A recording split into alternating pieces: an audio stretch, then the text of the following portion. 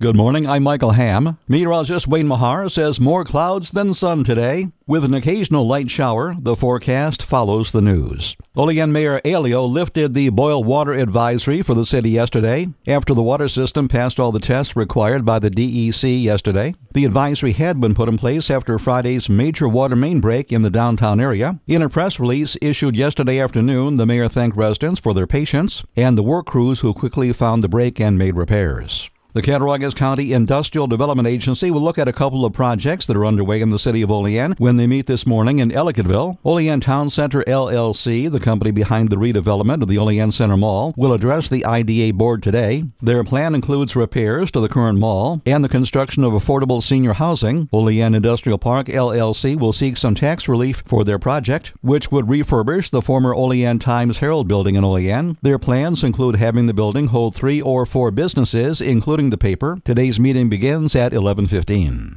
And that's your latest Twin Tiers News Update.